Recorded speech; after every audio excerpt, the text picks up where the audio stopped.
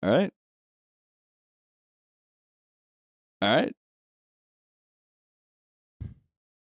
I was already recording before. That's totally Tee. fine. All right. Let the hijacking commence, but you have to clap me off to hijack if you want to. All right, here we go. 1, 2, 3.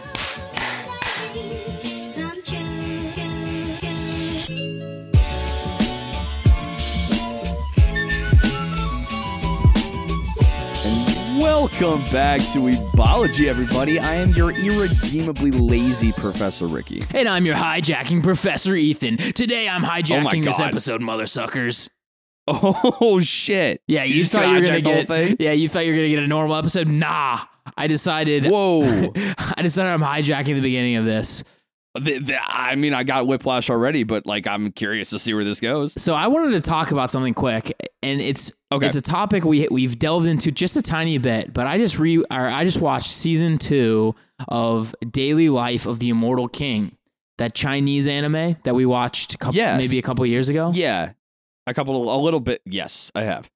Season 2 was uneffing believable. They Really? They spent a lot of time like as a studio trying kind of weird and interesting things. It's sort of like do you remember that? I can't remember which show it was that we watched. It might have been Batman Ninja or whatever, where they just they would randomly change to like a different art style entirely. Oh yeah, I've seen shows lately really capitalize on that. And it's been really interesting to see that be kind of a trope visually. So I was just thinking, while I, of course, do not back really anything China does or it's media, I don't understand why, but the Chinese anime kind of studios, they feel like they have the ability to just try whatever the fuck they want. And I kind of am really digging that. Yeah, I mean, it's a kind of new frontier. And even if it's not, it definitely isn't a well-tread kind of thing that China does on an international stage, right? I mean, you have America that's making some interesting Western style animes, but then obviously Japan is the GOAT when it comes to producing animes. So they have nothing to really adhere to in terms of troping and stuff like that. And in a lot of ways, we see it from a Western perspective, watching anime as a newcomer, you're kind of inundated with Japanese assumed cultures, customs, social aspects, right? So maybe it could be an element of, China's making anime or just animated shows, but it's coming from the perspective of Chinese culture. So it feels maybe a little different, and therefore they feel like they can do whatever the heck they want. Because even if they are producing a lot, that's definitely not going international, right? Not like a Japanese anime would. So we don't know. Yeah, I'm not sure. Maybe they have just ridiculous budgets, and I think that what's kind of interesting is you'd expect China to be doing some frankly dirty shit, sneaking in propaganda and stuff. But it's it seems like there's not really any of that, and it's just sort of like a fun shonen show. And so I'm kind of wondering who's just giving them billions of dollars. It seems to do just wild animation. Like that show that I suggested to you not too long ago, too. The Bless Me, Dear Lord, or whatever it was. Dear Lord, yeah. Which again, it looked insane. Just incredible art and bbvisuals and especially fight scenes and stuff like that. They take to a whole new level. But it was really, really, really interesting. They did this one episode in Daily Life of the Immortal King season 2. Where this demon lord is messing with our main character's dimension and puts him in this weird dimensional rift or something. So he he walks out of this door and turns into this super blocky 3D model, him and the girl he's with. Whoa. Yeah, and so it looks sort of like in one of those early video games maybe that you'd play on the N64. Obviously a little bit nicer than that. But I'm thinking right. I'm Jesus Christ, that looks horrible. But then they actually play that up. They're they use that as sort of I'm just going to hack into the system and I'm going to increase the sharpness. I'm going to increase the frame rate and stuff like that. And it sharpens them up. So then they start looking better 3D models. And then they actually use the idea of like computing power and like stuff like that to like break the quote unquote illusion or the dimensional rift. So he turns on ray tracing. He does particle effect. He like starts doing all these things that like if you're a gamer and you like have a computer at home, you know that this is gonna fuck the frame rate up. Absolutely blow that CPU out of the water. He's like, let's turn on that ray tracing from NVIDIA, and it just like absolutely melts. It like melts this like dimensional rift they're in, and like returns them back to their like 2D kind of life. But literally couldn't even render it. The simulation did not have enough GPU to handle his needs. I love that. Right. I just thought it was like, I mean, people say this shit all the time, but like such a brave like choice. No, it was just like, it is honestly, it's cool. Yeah. It's cool that they're willing to try like wild shit like that. And that show in particular is a lot like Psyche K, where it's just like the main character is just like uber powerful, and all he's trying to do is live a normal life. And I like the idea. Again, it could come down to what I was, as you were talking, I was curious. I wonder if China has the same, crunch culture for their animators as maybe like just the Japanese animation industry at large, right? So you're thinking, how do they have that much money? How do they get away with making something look this good or this brave or this, like cutting edge in just kind of application of animation? Maybe they just have more freedom and less pressure to churn it out, right? Because you think a studio like A1, Mappa, and all that, they're under some pressure to put out X shows a year from their execs. I wonder if Chinese animation studios have yet to be subject to something like that. Put us 20 years from now, I wonder if, the manhwa adaptation industry in Korea or the Chinese manga animation industry adaptation stuff gets to a point where it matches the crunch culture maybe of Japanese animation studios, and maybe we're just in a golden age of Chinese animation. But as of right, like modern Chinese animation trying to breach the anime space, but they are not under the same scrutiny as maybe some of the other animators in Japan might be. I don't know. It's an interesting question. Yeah, I don't know the answer. I don't think either of us do. I don't know how much like real info you can get out of China, frankly. Like I said, there is a lot of like propaganda and shit like that you'd have to parse through. Yeah. But it would be interesting to like find out whether their like studios have a better work-life balance and stuff like that. Because like I think potentially you could look at it like from a national perspective. Maybe they're just investing in the idea of like China not so bad, not so bad. Yeah. And maybe it just comes down to the pressures of not just the studio at large, but for the leadership. Their stakeholders need to make that cash, and they need that intellectual property return of investment, right? That IP ROI, baby. We got to get that rolling and churning and make that money. But it all comes down, I think, to probably, good or bad leadership at that point. Well, I would just think it would just be like, yeah, okay, fair enough. That's fine. I would say I was hijacking your hijack. I'm being hijacked. That's what was going on there. You're the captain now. Yeah. I'm the captain now. And speaking of great leadership, we are kind of going back to some serious early days of the Weebology podcast eras. And we used to have, every so often, we'd do a favorites episode of just a topic or a subject in anime. We have, I would like to think, grown as professors and teachers in our own right. So the topic we have today, I'd like to spin in a new kind of flavor than just, our favorite X's. But what I had thought it'd be fun to talk about today was some of our favorite senpais and sensei in anime to date. But I want to take a different hue at it because I'd like to actually see if we could construct or decide for ourselves who our favorite senpai or sensei is if we were to be under their stead, to receive their style and the benefits of their tutelage, right? So as we go through and discuss the different kinds of senpais and senseis in anime, I'd want to see maybe like if we can kind of uncover our ideal style, our ideal, teacher or a sensei that we'd have and think we'd work best with as a student. We're putting ourselves in the student's shoes, Ethan. This is what we got to do. We got to see both sides. Yeah, it's I mean, it's kind of, I think it's going to probably tie in pretty well with like, oh, the best of the best teachers are good for a reason. And maybe that's just all we're going to have to talk about. I've kind of like took a little bit of a different approach. So there's going to be some shows where I'm going to pose a question to you and we're going to like figure out, you know, maybe based on the cast of teachers, who would actually be the best. True. And I think that's part of the question of what makes a good or great Sensei of Senpai in anime. And is it a squad? Does it take a village to provide tutelage?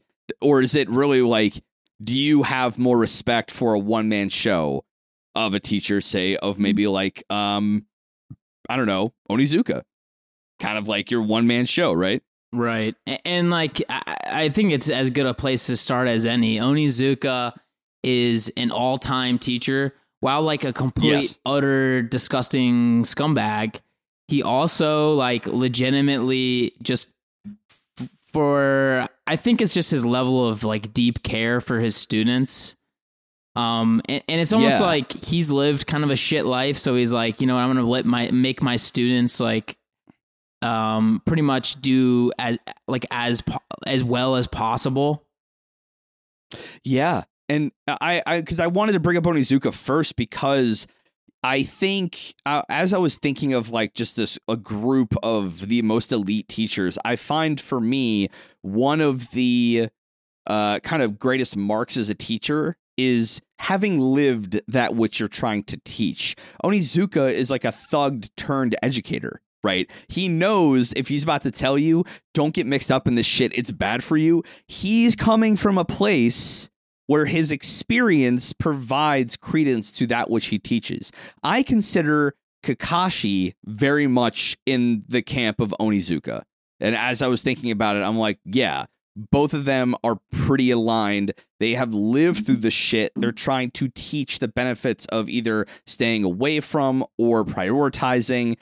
They have experience under their belt.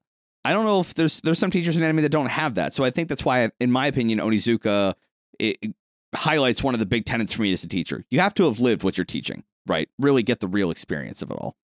I don't know. I guess my rebuttal to that would be like, sometimes I can give better advice, even like, you know, just like as an outside opinion to a situation than I think like, okay, like if you're living it, of course you have like a very specific set of like, I guess, experiences with something, right? And maybe like you're kind of twisted in a certain direction based on like the emotional impact of a situation where like exactly sometimes it is necessary to have that like sort of clinical outside opinion, sort of, you know, looking down from like a logical perspective rather than necessarily something like inextricably tied to emotion.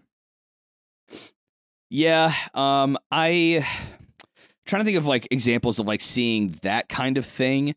I mean, I first thing that comes to mind might be Bisky from Hunter x Hunter, where very kind of she's a hard ass for sure, and she's very experienced in her own right, but her outside clinical view lets Killua and Gon like hear the exact issues that they have with their Nen.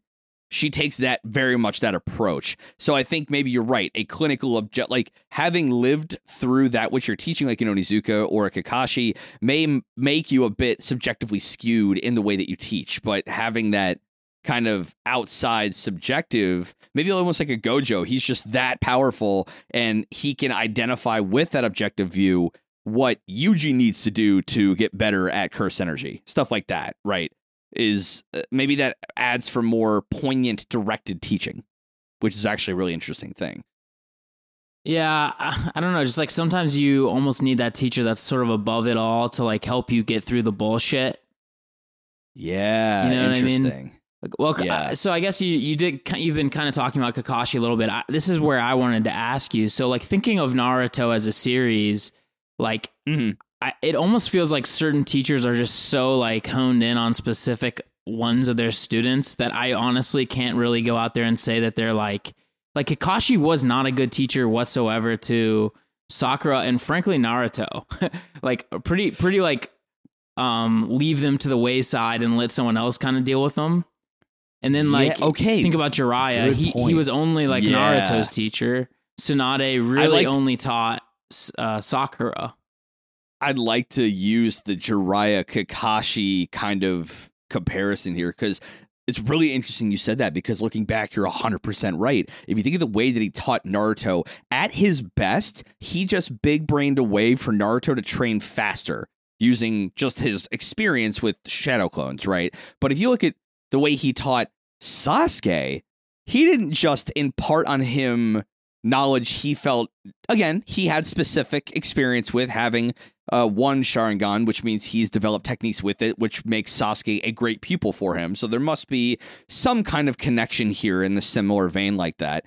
But I just imagine that scene where Kakashi tied Sasuke to the tree and really gave him a hard lesson about revenge and how toxic and corrosive it can be to a psyche. And that he never gave to Naruto. Not even close, Sakura, right? Like, he only really did what I would consider good attempted tutelage in your definition to Sasuke and Sasuke alone. Right. And that's kind of what I was thinking, is like he honestly treated the other two like borderline mince meat. And of course, like, I think there's I don't know how to really phrase it, but the fan base as a whole looks at Kakashi with like such like rosy colored glasses. They do. I was going to bring that up. He like genuinely did not help all that much until like really the end, when he like finally gets his student back. You know what I mean? Like his boy. Yeah. And that's where I kind of was going with my criticism potentially of what you were saying, is like Kakashi lived Sasuke's life. He never lived Naruto's life. But what I think would have been more poignant as like a, teacher student thing was if Kakashi sort of felt like he was like making up for the wrongs he had against, his buddy Obito through Naruto. Like that to me would have been like a pretty good option from like a show standpoint. Be like, I'm like, what would I have said to Obito right. if I had another chance? Yeah. Like, I think that could have been really, really poignant, but instead he spends literally in his entire like time. And I think it's like obviously front end loaded. Of course, he's dealing with all three of them, and like he's a fairly good like genin teacher. But once they start really like growing, it did seem like he's like, hey Naruto, I know your dad was like my homie, my sensei, but here's his sensei. Go learn from him. Yeah, right. Yeah, go do that shit real quick. Yeah, so I mean, I like the way you maybe have kind of poked a bit of holes in the fan base's idea of Kakashi, and it makes me think all the harder about Jiraiya, because I think of also that like who else could be considered, Naruto's like quote unquote sensei or senpai, and I think of B. And now I wonder, was Jiraiya actually a better teacher than B in terms of results? But I don't know. Jiraiya just maybe really truly seems like he doesn't have the same kind of way that Kakashi never lived Naruto's kind of life, but he resonated a lot with what he saw in Sasuke. I felt like B could do that better for Naruto than Jiraiya could. So maybe why was Jiraiya, or at least is seen across the board, as a better teacher for Naruto? Is just that the work he put in, just maybe how formative he was in just like those years that he had? I don't know. There's some ways I think that B might have been a better teacher than Jiraiya. Yeah, so like I sort of view B, of course he was like sort of a teacher, mentor kind of. I think senpai fits way better with B than like really teacher, because they really are peers. They really are peers, like obviously in a lot of cases, like both being Jinchuriki, being the two strongest Jinchuriki, like, of course he was a perfect Jinchuriki, so he had to like kind of explain that and show him kind of the ropes there, but yeah, right. And like I think it is undeniable that Jiraiya is a good teacher because yes. of the caliber of students that he like churned out. If you really think about it, like obviously you do have like Minato, but you have Yahiko, Konan, and Nagato as well. Nagato, yeah. Jesus Christ! Like literally one of the biggest bruisers of the series up to a certain point. So I mean, and you know, Jiraiya had the heaviest of hands teaching him how to use his abilities. So I think you make a good point. Is that maybe in the discussion of favorites or ideal senpais / senseis, it's important to differentiate the terms senpai versus sensei. And I think So I do have, you know, B versus Jiraiya is a great example of that, right? Yeah. Is that it's just B is just he's kind of at Naruto's level, just further along in his journey, whereas like a sensei is someone truly providing tutelage. It's not like I'm gaining experience because you're kind of on my path, but a sensei is showing me the path. Right. Yeah, and I almost feel like your sensei's job, at least in anime, is to like really impart the morals to you, maybe, and like impart like your path or reinforce your path. Whereas like the senpais, like the older students, I sometimes think of like Lemillion and, you know, whatever, Sun Eater and Spiral Chick from My Hero Academia. They're obviously the like big three, right? They're senpais. They're big senpais for like our main cast. But they don't necessarily, other than Lemillion, like really go in depth and like teach them anything. They just sort of like, they're like, yeah, we're just farther along the path, the path. But like, you know, they're like almost like an ideal to look up to. But I did want to step back and say, like, while I loved Asuma, I didn't really feel like he was a great teacher to the other two. But even though he was emphasizing the Ino Shikacho like formation, so of course that was great. But the teacher I thought did the best was actually Guy Sensei. Now, of course, he's without a fucking doubt. He's extremely, there is no question, extremely Lee focused. But Lee needed, let's face it, needed the most. You know, 100%. Tutelage, and like, frankly, he needed that backbone, like, kind of pushing him forward. But I still think he did a good job with Neji and other chick. I forget her freaking name. What's her? Tintin. Oh, sorry. Just making sure. Yeah. That was a test. That was a test. You've passed it. You see, she's so forgettable. But even still, I think he did a good job of like really pushing them forward as well. And then like, of course, bringing Lee up to a kind of a position to where he enabled him to even use the Lotus, even though it's like pretty bad for you, so to speak. You know what I mean? Like, yeah. Remember Kakashi looks at him, he's like, why the hell did you teach him that? You know? And he's like, because he's my boy. He's my boy. This is what he has, right? And I think that there's another pillar there of, you know, the spectrum of hard assery when it comes to a teacher's or a senpai's kind of, or even sensei's energy in an anime. I think a big tenet of who we as a fan base consider, quote unquote, the best teachers is when on the face of the way or that which they teach any of their individual students, especially the ones that they focus on, right? Like think Kakashi with Sasuke, think Guy with Rock Lee, and even think, if you want to think like Izumi Curtis from Full Metal with the two brothers, right? She literally strands their ass on an island until they figure out the secret and understanding of alchemy themselves as 9-year-olds. What a fucking psychotic thing. But all of that comes back to say is that a core tenet of these legendary teachers is they trust their students that they have the capacity. And sink or swim is what it seems like on the surface, but they have this underlying true trust of their ability to swim and not sink, right? Izumi didn't put them on that island because she thought they would die. She did think that she knew there was a possibility, but she trusted the brothers and what they were capable of because she saw their skill. Guy saw that with Rock Lee. Kakashi saw that with Sasuke. Even at the behest, not the behest of just the students, but like everyone else around him says, you're fucking insane for doing what you're doing. Like, from an outsider's perspective, that's insane. But only the teacher, the sensei-student relationship, could anyone understand, no, this kid has the chops for the 8 gates. This kid has the chops for the Chidori.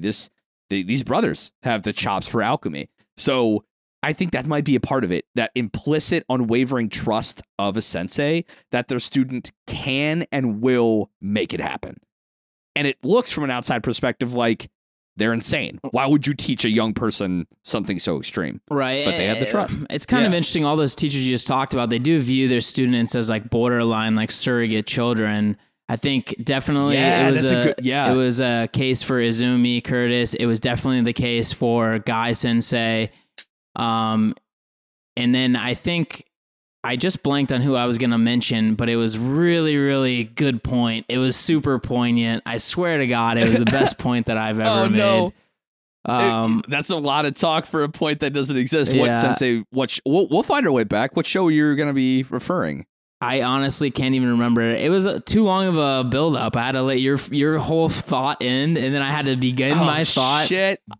I dissolved your thought with my brain power. We're at odds right now. Shit. If it comes back, you stop me. Oh, I'll for sure. I'll just hop in. I'll rehijack this. But yeah. So I guess it's a question for you. Would you rather have a teacher that is going to probably use methods that more likely than not will cause extreme bodily harm or mental anguish?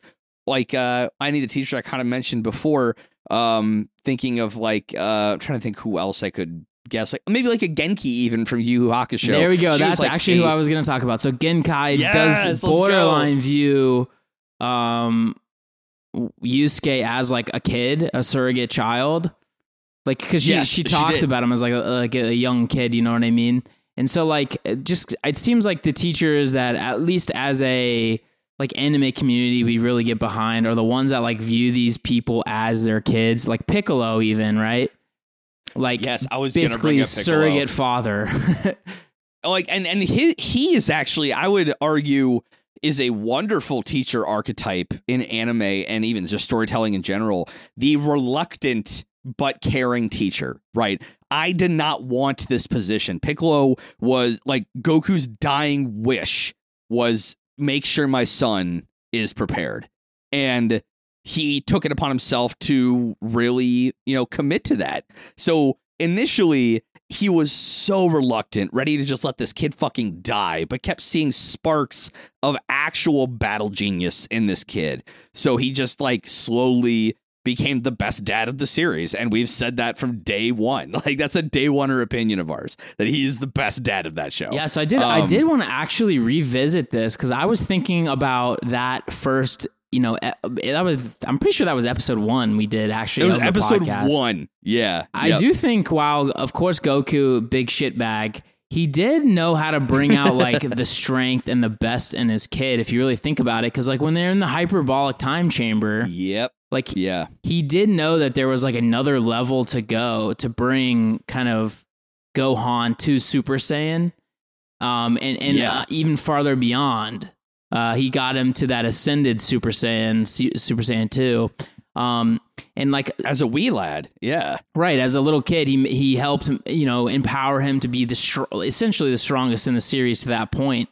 And like we talked about, like, oh, he spent most of his time not living with his kid. He was mostly dead. And like, of course, that's true. Like he was dead for a lot of the kid's life. Is true, and like Piccolo had to raise him. But I do think it was interesting that like while, of course, he didn't live with him, didn't really raise him. Gohan was super in awe of his dad, of course, but then also when it came down to it and they're like, yeah, the world's going to end if we don't stop Cell, he did find a way to empower and like foster the embers of just absolute unbelievable power that Gohan had hiding within. And like, it's funny, like Goku sounds like such a dumb fuck through the whole series. And then you hear him talk to like Gohan about like the deeper power and like embracing it and stuff like that. And you're like, this guy's actually not a dipshit. And so I don't know, it just made me like rethink, like maybe he wasn't as bad of a dad as we were saying. I think so it's funny you say that, because my opinion, if I were to revisit it now, is I think Goku is still a bad dad, but as someone who has been taught and does teach fighting prowess. He's a good teacher, a good Saiyan warrior. Kind of I mean, Goku has been, by Vegeta's own admission, been labeled time and time again as a fighting prodigy on a universal scale. Like, he is beyond just like, he's not an elite Saiyan. I mean, I guess he is first and foremost, but even Vegeta's like, he literally has the battle prodigy of like the best any race can offer. It's insane. So Goku's ability to train someone as a warrior, not as a son, I think is where that comes in. Piccolo managed to do both, but he came at it when he was a kid during like, I'm just trying to make sure that you are strong enough to help with Vegeta and, you know, what's the other guy's name? Wow, I'm blanking on the bald guy. Nappa. Nappa. Nappa know-how. Nappa know-how right there. And, you know, he literally was told, like, you got to get this kid strong enough to help in that fight. But Piccolo took it one step further and actually raised the motherfucker. Like, he actually made, like, this is what you should value life, you know, protect those needing protecting, and anyone who would infringe upon it, this is where this battle stuff comes in. So, was Goku a good dad? Nah, I still think he was a pretty shit dad. I almost feel like Piccolo was able to voice what Goku's actual actions were, because he gives everything, you know what I mean, to save the world and to fight. So, like, maybe Piccolo was just able to, like, actually articulate what Goku's, like, real deep down thoughts are. But I think, you know, thinking about that series, we would be remiss to not mention Master Roshi. Yeah, we have to. Definitely, like, a legendary teacher within anime, of course, but even specifically to the fact that he, like, uses Goku's just absolute idiocy to trick him into fighting him as Jackie Chun. Yes. Right there. So, I mean, honestly, like, that's another tenet of good teacher situation. With Master Roshi, I think as a corollary, a bit of, you know, Gojo.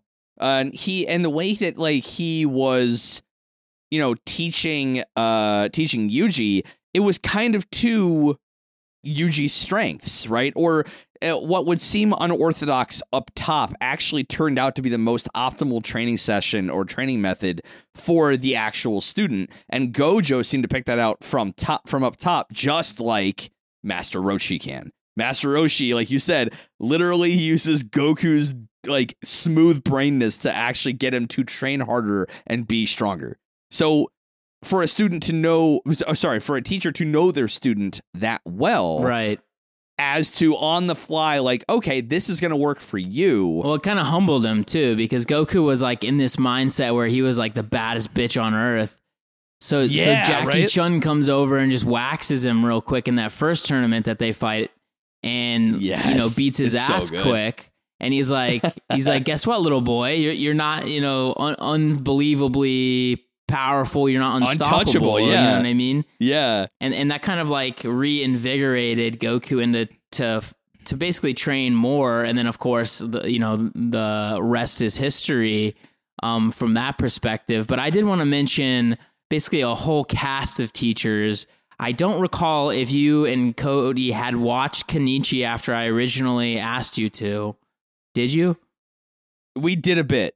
Yes. Okay. We did not go much further. That's fine. So it's like a 50-something episode series. Well, the whole series is essentially this kid Kenichi, who's, like, completely average at everything. He goes to this place, Ryozunpaku or something like that, which is Ryozunpaku. I think it sounds rightish. Which is, like, this martial arts dojo that has, like, 6 masters of these different martial arts that live there. Yeah. And each of them are, like, phenomenal teachers for him for a myriad of ways, but obviously mainly around martial arts. But there's one in particular I really wanted to mention. His name's Eikichi. Funnily enough, similar to what's his face, Eikichi Onizuka, but his name. It's Akisama Kotsuji, which I could have sworn they called him Eikichi, but anyway, he's the one. He's like the judo guy, who is Yes, he's like wearing yes. the kind of like long, not a dress, but the long like robe thing. But he always like he teaches him not only like combat, but really teaches him about life and teaches him about kind of like what's the right way to deal with a lot of these situations. Because there's this like long kind of series of situations in which Kenichi is like forced to fight every single fucking day. And it's definitely like a situation that could force you to like really be a bad guy. But he's like seems to be like the moral kind of compass of the show. And he's like an incredibly strong martial artist, but he's also like a world-renowned I think he's like a artist, painter, sculptor kind of thing as well. And so it's just kind of like he just looks frail. Like he's a very like slim dude, but he's like insanely stupid strong. But he has like an orthopedics clinic, and like he just, I don't know. And yeah, I think it's like calligraphy, painting, poetry, and sculpting on the side. And he speaks Russian fluently. Dude's he's got a bit of a life to him for sure. Right. So I just wanted to mention them sort of as like a full squad because all of them did a lot for him, like teacher wise. But then, of course, like specifically, I always felt like I mean, there was two that did a lot. Akisame, who we just talked about, and then there's the karate guy. I forget his name, and for some reason my phone is spazzing out, so I can't read it. Shio Sakaki. What's that? Shio Sakaki. Yes, Sakaki. 30-year-old. Yeah, Sakaki, 30-year-old master of karate. Yeah, and he's just this like dude in a leather jacket. Right. He's like, yeah, I remember him. And like, I love that that's the thing though, is that in this show, weirdly enough, is something I definitely need to get back into, but I do remember all of them having like really distinct backgrounds. And I think that was kind of an element of the whole show. I mean, the subtitle is The Mightiest Disciple, right? And having this entire slew of incredibly well-traveled and powerful in their own right, senseis makes him mighty because of that diversity. And that kind of goes back to what I was saying about how, like, I think some of the best teachers are the ones that have a bit of miles on their soul, right? And it's not that the other side of it where it's like there's a teacher that has been at the same academy or the same institution for like 35 years, hasn't got out much, they've only done this, makes for bad teachers. But I've found for me, the better ones I see in narratives are the ones that have lived their teachings. And The Mightiest Disciple, a lot of them have kind of that element there, right? Because they're not just teaching Kenichi those fighting styles, but they're also teaching what they know to him. That's important. I think that makes for a good student. Right. So two more teachers that I wanted to mention that are sort of along those same veins. And one of these is, I think, easily my top two teachers, which would be Koro Sensei from Assassination Classroom. And here we go. And his like understudy guy from the Japanese Defense Force. The black hair dude? Yeah. His name's like Koro something. I'll find it in a second. That I will look up, because Koro Sensei is interesting as a character because, well, one, obviously, a Mach 10. Karasume Tadome. Tadome, yeah. So, Koro Sensei from the same show, if you've never seen it, please, for the love of God, go do that. But, a teacher that is subject to a kind of transformation through means I will not say for spoiler's sake, but he becomes a, Mach 10 traveling octopus looking creature. Yeah, space alien boy. Basically a space alien. And he not only is brought in to train up a class of basically mediocre students in the ways of academics, but also making them strong enough to kill him by the end of the semester or the year, I think the academic year. And if he does not get killed by them, he will destroy the earth. Easy. Done. The whole premise is around teaching. And Koro Sensei, to this day, in my mind, is top 2, if not tied for the best teacher, period.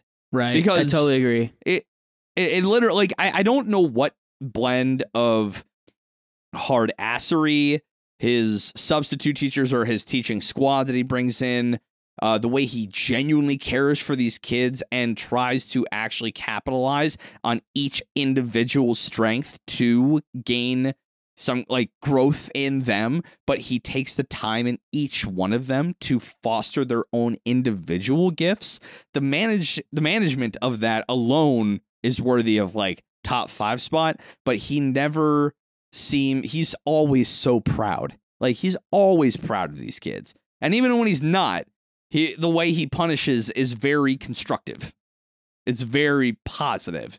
So I don't know. I can't think of a better all-around gen purpose teacher than Koro Sensei, and there's nothing gen purpose about that show. It's very wild as a concept. So yeah, it's sort of like a teaching philosophy that I think we don't really embrace really enough in the real world, which is like every student has a strength.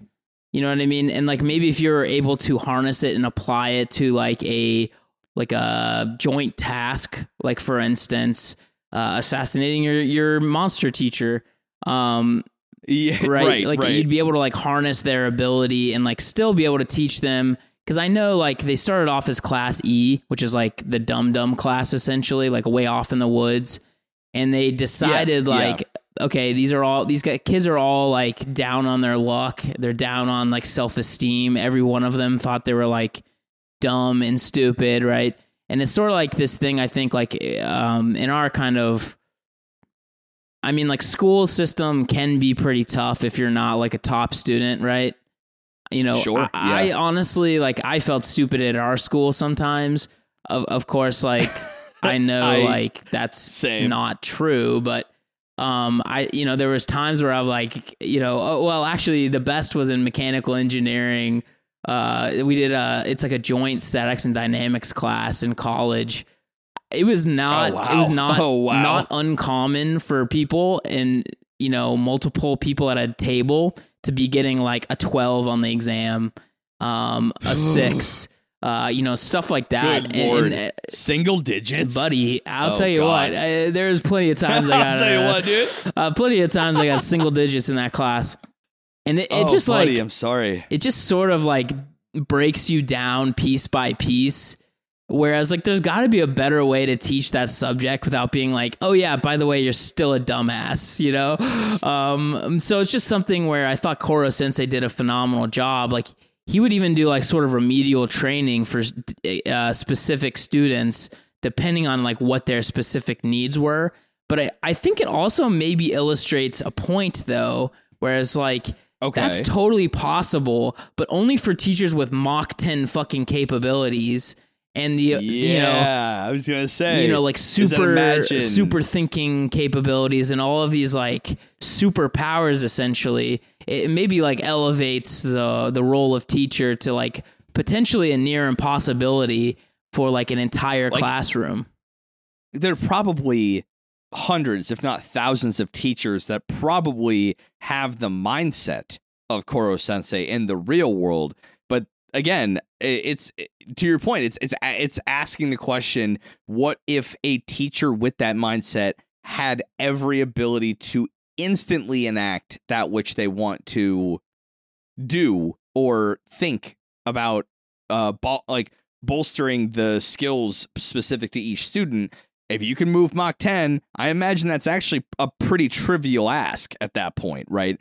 So there was this one scene I think about constantly, where he's teaching all of the students individually at once by just like moving between the desks at Mach 10. And it's just like he has one after image at every desk. What? Are you kidding me? And like throwing a syllable out at each one of them to make a full sentence concurrently in the classroom. That's insane. That's why that show is so good, because it's like as if a teacher had the blessing of teaching everyone at once in their own way. It's amazing. And so I don't know. I just think like thinking back, like your idea that like we don't maybe like capitalize this in education systems, at least maybe in the West, that in my mind, it seems to be more about like highlighting what you don't know for exams rather than bolstering what you do know. And in, Assassination Classroom, that seems to be Koro Sensei's entire vibe is like, okay, we do have to get you better at the things you're bad at, but I'm going to put priority on the things you already are good at. That's kind of, we see it with Kakashi. Even in the only time he gave a shit about Naruto, he capitalized on Naruto's strengths to bolster them further, using his strength with Shadow Clone to teach him Wind Style. That right there, I think, is another mark of a good teacher, is capitalizing on what you're good at while still being smart about getting you just good enough at what maybe you aren't strong at. So I haven't really thought about this much, but isn't it a little bit fucked up that the only thing he ends up teaching him is also something that he like uses twice, and then Tsunade is like, if he ever uses this again, it's gonna kill him? Yeah, I mean, a little, yeah. I mean, isn't that the same with Rock Lee though? Like initially using the gates, like nearly crippled his ass to high hell. Yeah, totally. So it's like, hey, you taught him a move that literally rips his bone, like his muscles from his bones. So don't do that anymore, please. Yeah, so like, I guess we're gonna have to see you at like, I don't know, court or something. Yeah, or you're definitely getting federally charged for this egregious behavior, frankly. Who's the principal? Because I think you're gonna have to have a meeting with the principal. So, I mean, yeah, I don't know. Do you have any, like, bad teachers in your brain? So, I know people are not going to agree with this, but I actually think Reigen is not necessarily a great teacher for Mob, because he is, like, morally insanely corrupt and, like, pretty much just the worst possible person.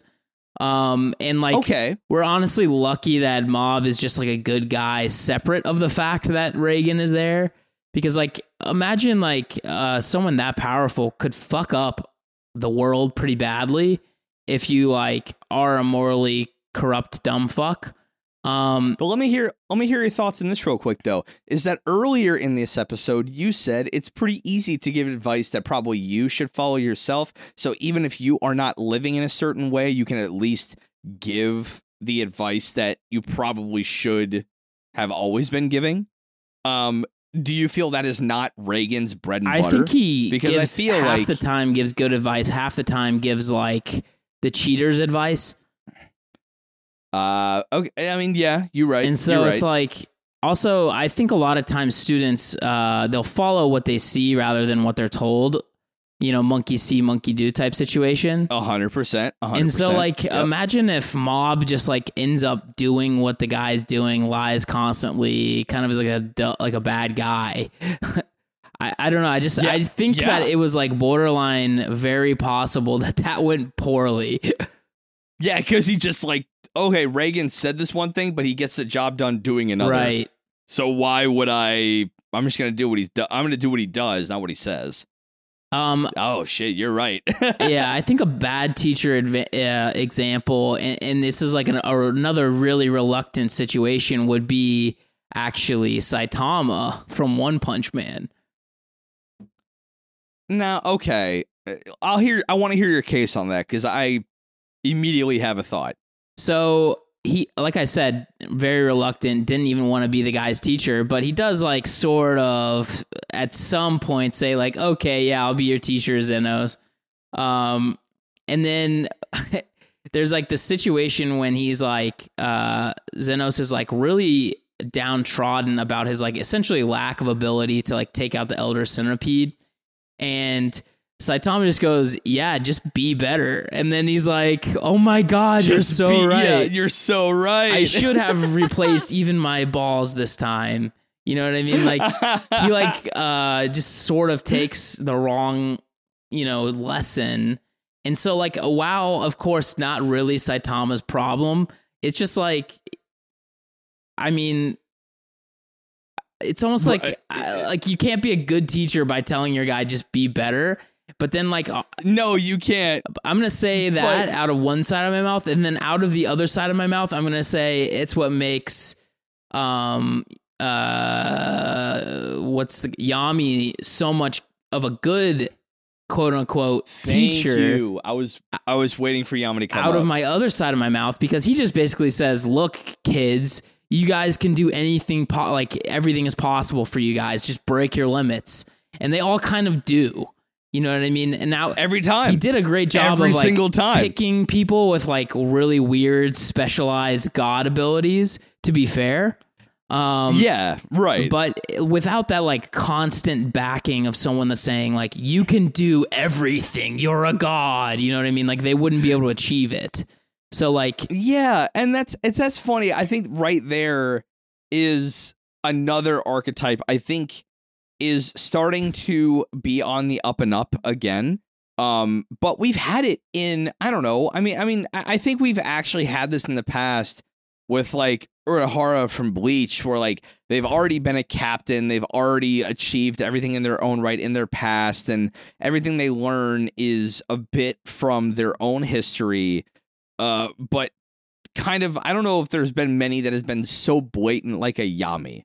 And I love that it's just like, this is just what I did. I just broke my limits. The same way any shonen MC would be, or any shonen character. And lo and behold, they're all shonen characters. He's the exact kind of person you want leading them, because they're going to have to just do that. They would have had to without him telling her or not, but at least he's there to be like, look, this is what you have to do. Break your limits and we will get to the next arc. Let's go. Come on. Literally, like, we'll get to the next arc. Yeah, literally, just like, come on.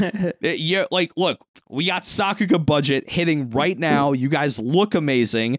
Just go crush it so we can get to the next arc. It would be almost a All little right, bit. sounds good, Dark Daddy. Yeah, sounds it'd be good, Dark funny Daddy. if Let's he was go. like, breaking the fourth wall like that. I think that would That be would like be so good. a very like fun little, maybe like even just a special episode or something where he breaks the fourth wall.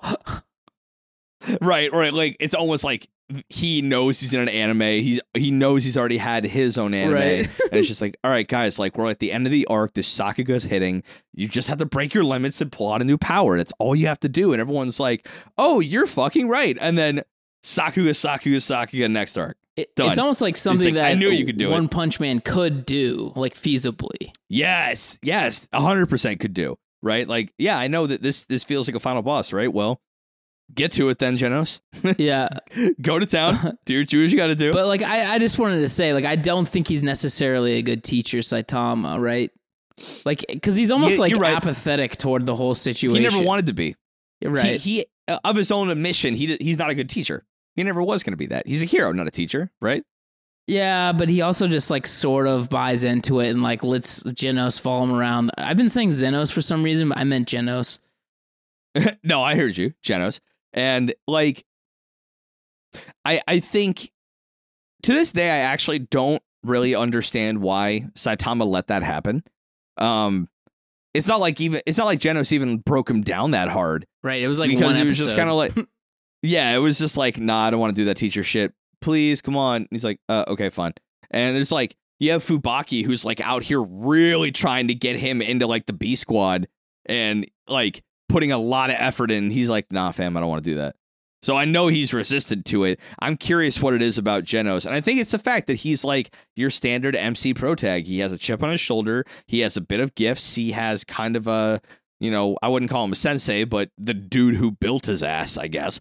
Dr. What's-His-Face. And then maybe Saitama saw all that and was just kind of like, yeah, you know what? Fine. Yeah, you can hang around. Let's throw bows here every once in a while. Let's do that.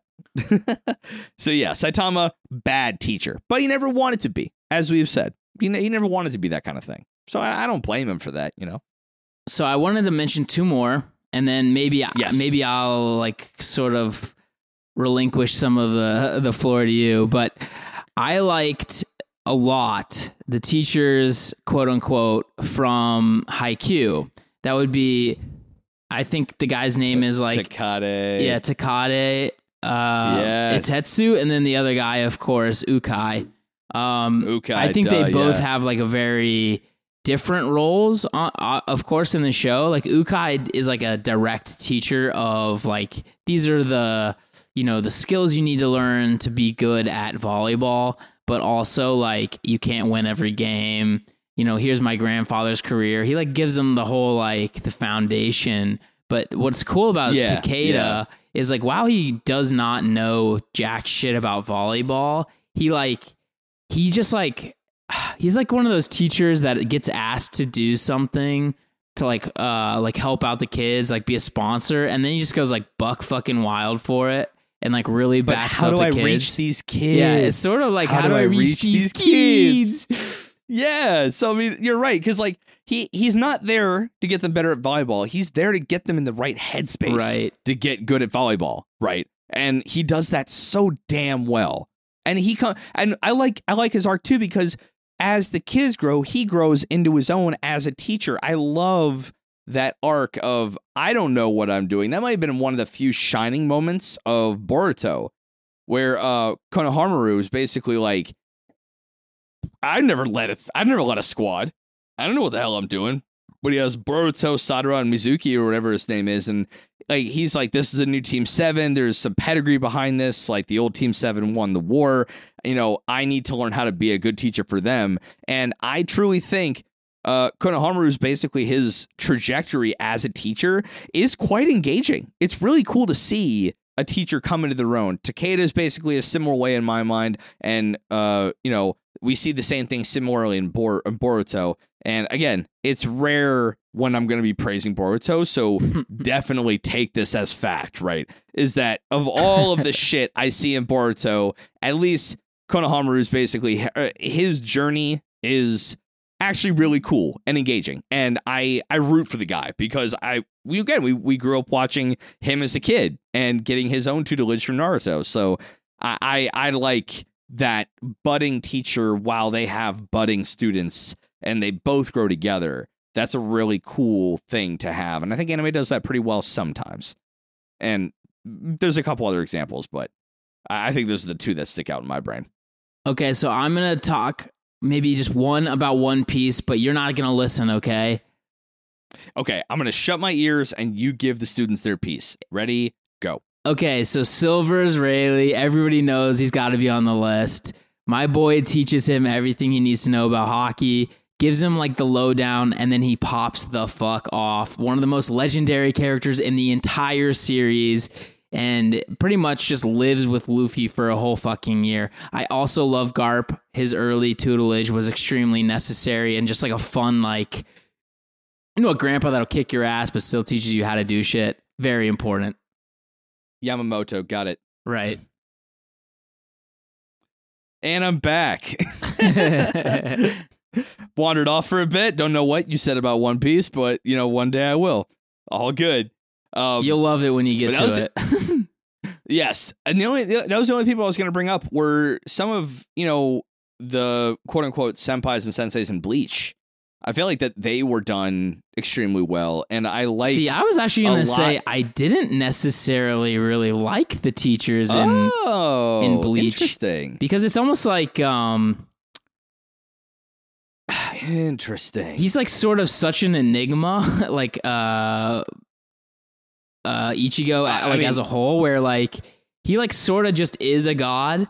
You know what I mean? And he's almost like he's like too special in a lot of ways, where it's like okay, but this is what I wanted to say. Right? Is that one of the things I said earlier in this episode is one of the tenets of teaching in anime I love is the sink or swim mentality. Right? Like, I'm going to throw your ass in. If you get fucked by my teaching method, then, you're like everybody else. But if you can survive this, then you have the capacity to be as great as I would expect.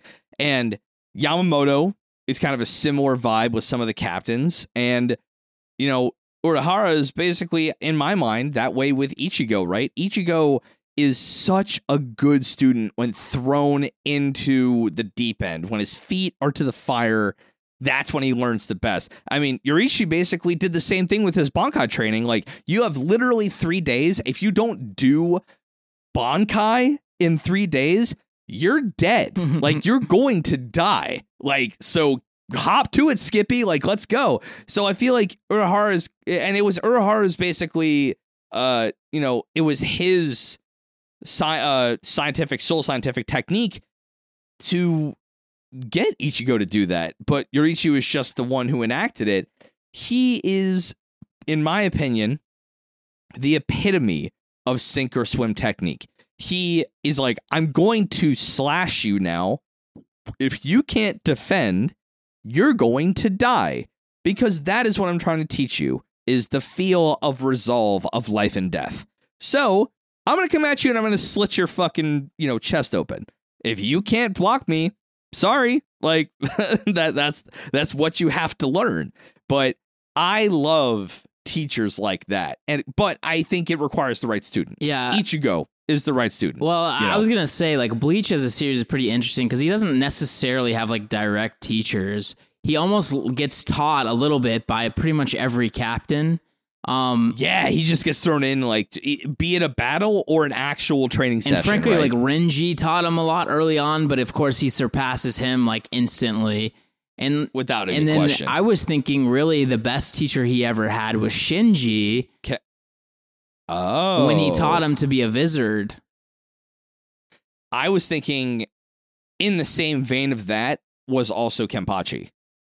Like, really to get in tune, like that early battle he had with Kenpachi was just like, don't you love this? Like, you need to learn to love this feeling of battle. That was definitely true. Told him, that's definitely true. Yeah, he was like, look, I can tell you like this battle game. You're like me. You get off on this a little bit. And Ichigo's like, no, I'm doing this to protect my friends. But, like, you even had Grimmjow say that later, too. Like, no, fuck you, dude. You didn't just come here to save Onihime. Like, you came here because you like to do this. This is your bag. Like, and you have to capitalize on that, like, kind of attraction to this lifestyle, to this battle style, or else you're never going to get better. And then this is going to get you better. And then Ginjo and the rest of the Fullbringers also were pretty big, teachers for him. But that's kind of like really, yes, I think he might be the best example of, like, it takes a village, because literally every single character of any, like, real import in the series is teaching him stuff.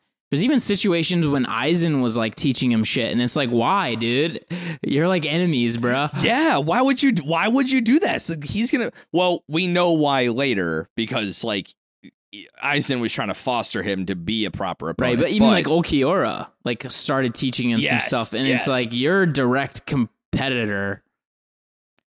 Yeah, like, this person you're teaching will probably kill you. So what are you doing, right? Not only probably, definitely. It definitely 100% happened. So you're right, yeah. If you want to talk about it takes a village, but, like, it's almost as if that village never, like, agreed to any of that. It's just that he happened to learn along the way. But he's just a dude of such raw talent. He's like, again, he's almost like a Kenichi, right? Is that he's like a perfect disciple. He has all the skill and all of the hidden talent to actually make being a tutelage to anyone work. And as he absorbed everybody's shit, then he just became that much more potent. Okay, so Kenichi had zero talent.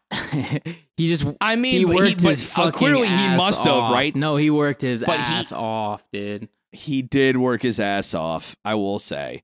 But I think he must have had some talent for it, because, if you didn't, it doesn't matter how much work you got. If it's not for you, it's not for you, right? I don't know. I think that literally the point of that show is to be like, you can turn into a badass and bang this super hot chick if you just work hard enough. I swear that's the point of the show. I think so, whereas too. Bleach is just like... Fair. Yeah, by the way, your dad's a captain. You're... For some reason, mom is a high-level Quincy royal. A noble Quincy. You're also, for some reason, a fucking hollow. Yeah. Also, you got a full ring, and what else can we slam in there? Oh, that's right. Maybe you just happen to have a little bit of transcendent being in your ass too. Why not? Right? You just happen only to transcend all those shit. Only on the weekends. Fuck that.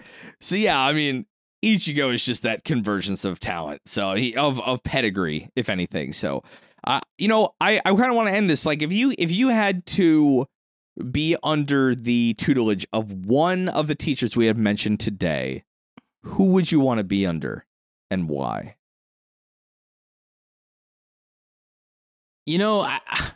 I do. I thought about this, obviously, like, of all these series and all of these, like, situations. Who would you want as your daddy senpai?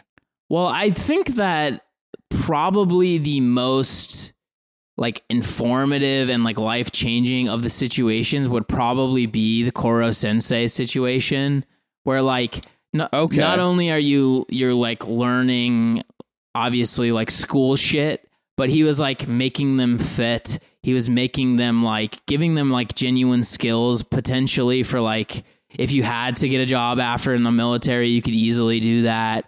Like, I don't know. There was just like something about it that was like so utilitarian that I was like, you know what? That's totally like a reasonable option. I don't know that there's too many of these other like teachers that like really all like appealed to me all that much, to be honest. Like just like thinking of like real human being, like not super powered, right? If it were me, I think I would take Mike Guy.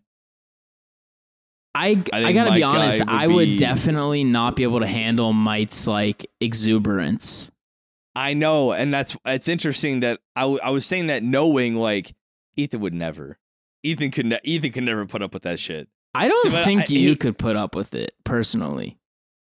I'd be kind of keen on no fucking if I were shot. to tell him like if I were to tell him like, hey, I'm starting at, you know, like I could probably do like 50 push-ups in a row. And he's like, all right, cool. We're going to get you to 250 by the end of the week. I'd be like, oh, fuck me. I feel like, though, there'd be a way like, I don't know. There's something about his like real kind of straight edged philosophy that I think I could maybe get behind the simplicity of it. But I guess all right, other than him. Envision this. You're sleeping. Okay. It's 4 a.m. You're snoozing. You got your little your froggy coin purse next to your bed. He's sleeping too. I told you that in confidence. You just had Ichiraku ramen last night. You had a really good night. Facts. You and Team 11 boys got hammered at, you know, the I think it was like a barbecue spot afterwards. Like it's always like you and the squad just had a really good fucking night, right? Like sake to the nines. For sure. You're in your little like your froggy pajamas. You're sleeping under your weighted blanket, of course. And it's like a cozy ass night. 4 a.m. comes around. He slams through the door and he's like, "Springtime of youth, bitches, let's go practice." And you're like, "Dude, come on! I've been asleep for literally 2 hours. I'm hungover. I'm still drunk." Oh shit, dude, you're right. Oh goddamn, you're right. Oh no, he wouldn't let me drink though. That's the whole thing. He would not let me drink. So what do you mean? He was forcibly making Rock Lee drunk constantly. Damn it, you're right. Oh shit. Fine. It'd be Gojo, because Gojo would let me watch bullshit movies at like the wee crack of night, and like he wouldn't make me wake up early. Okay. Yeah. If we're just, you came in heavy with that scenario, which is with Mike Guy, such a reality that it probably on the daily, and you're right. I am a morning guy, but I'm not that kind of morning guy. And in response to your impeccable logic, you know, Satoru Gojo would be the GOAT. If he can teach me Curse Energy, then I'm not going to say no to that. Yeah, I think humans can pull that off. Like, he can even probably teach me something I probably could learn even in the lore of the show. We saw characters go from nothing to something with Curse Energy in that show, so I think he can actually teach me something I could probably use. So I'm in. I'm in for that. He does seem like genuinely a pretty good teacher, but he does seem like, and I think we did talk about it during after the movie maybe, where he's like borderline a little bit aloof. Yeah, we talked about that at Jujutsu Kaisen 0. Yeah, we talked about that with him. Right, where it might be like a little bit tough to like connect. Yeah, it's a lot. The fact that he just doesn't. But he doesn't even really care you exist or not. And when you're brought onto a job, it's just like, okay, you're part of the job now, and it's not going to be any tutelage then. I don't remember Gojo giving Yuji any tutelage while actually on the job. All the other time that he would. He's like, really a sink or swim type teacher, to be honest. Yeah, but I can vibe with that. Like, okay, I taught you some stuff. You got to use it or you're going to be dead. Like, all right, fuck it. Like, what else am I gonna do, right? I could honestly see Izumi Curtis being like probably the best teacher especially for like kids without a mom. So it's like sometimes you just need that like maternal like type of personality, because she was like obviously not super like lovey-dovey or anything, but like you could tell genuinely she cared down deep. She cared. Yeah, I was gonna say, and almost a little bit like Genkai, you know, because Yusuke's mom was kind of a complete ditz, to be honest, right? But like having like a maternal figure that actually has like some chutzpah behind her, I think could help too. I don't know. I just feel like maybe I still like would go with my guy, whoever I picked. I can't even remember. I think Koro Sensei. You said Koro Sensei. I think Onizuka would be too much of a bro for me to like really connect with his teaching style. Especially, I think this is also hard because at this point I'm like nearly 30, so any of the teachers that are like less than 30 would be like, "Hey, son, not good. Yeah. It's not going to work for me, dog." Yeah. Oh man, yeah. So I'm gonna stick with Gojo. I think that his laissez-faire attitude, I think would vibe with me very well. But when it comes down to it, he'd be the teacher I need to push me. No tests. So, no test, all exams. Right. Life is an exam. Oh, okay, Koro. Okay, fine. Yeah, whatever, Gojo, man. That's a lot. That's a lot. Whatever, man. But you know what? Thank you guys for coming to this very educational episode about educators. It's one of those ones we haven't done a favorites in a while. So like, I'm glad we got to talk about these professors and, you know, get to talk about these senpais that we can take a little bit as your professors back with us to make our game better. You know, it's important to evaluate the legendaries, the greats, Ethan. You have to. Yeah, I think, I don't know. I think we covered a pretty wide swath of teachers, a wide swath of shows, and even types of shows. Like, I think a notable, you know, exception that we didn't mention would be Aizawa, but he's so like, I think normal teacher wise. Like he does very much care, but like we didn't really have to mention him because we got him covered by a lot of others, I think.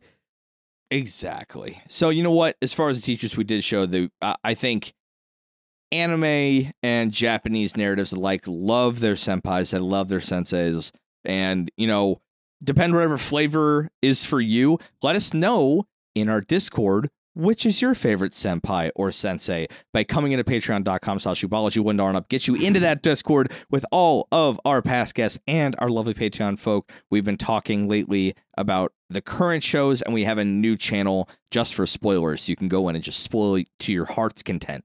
It's a lot, and I don't go in there because it's a minefield for me right now as a new One Piece It would watcher. be extremely dangerous. It would be very dangerous. Non-stop spoiling like current One Piece. That's why we gave them there's a whole room for that. Yeah. Now. You can just go and scream spoilers into the ether. But $3 and up in that same Patreon gives you the syllabus sidebar, the lo-fi high vibes, sometimes anime, sometimes not, sometimes on hiatus, and sometimes visual show where we talk about life and things and stuff that may not make it onto this main feed.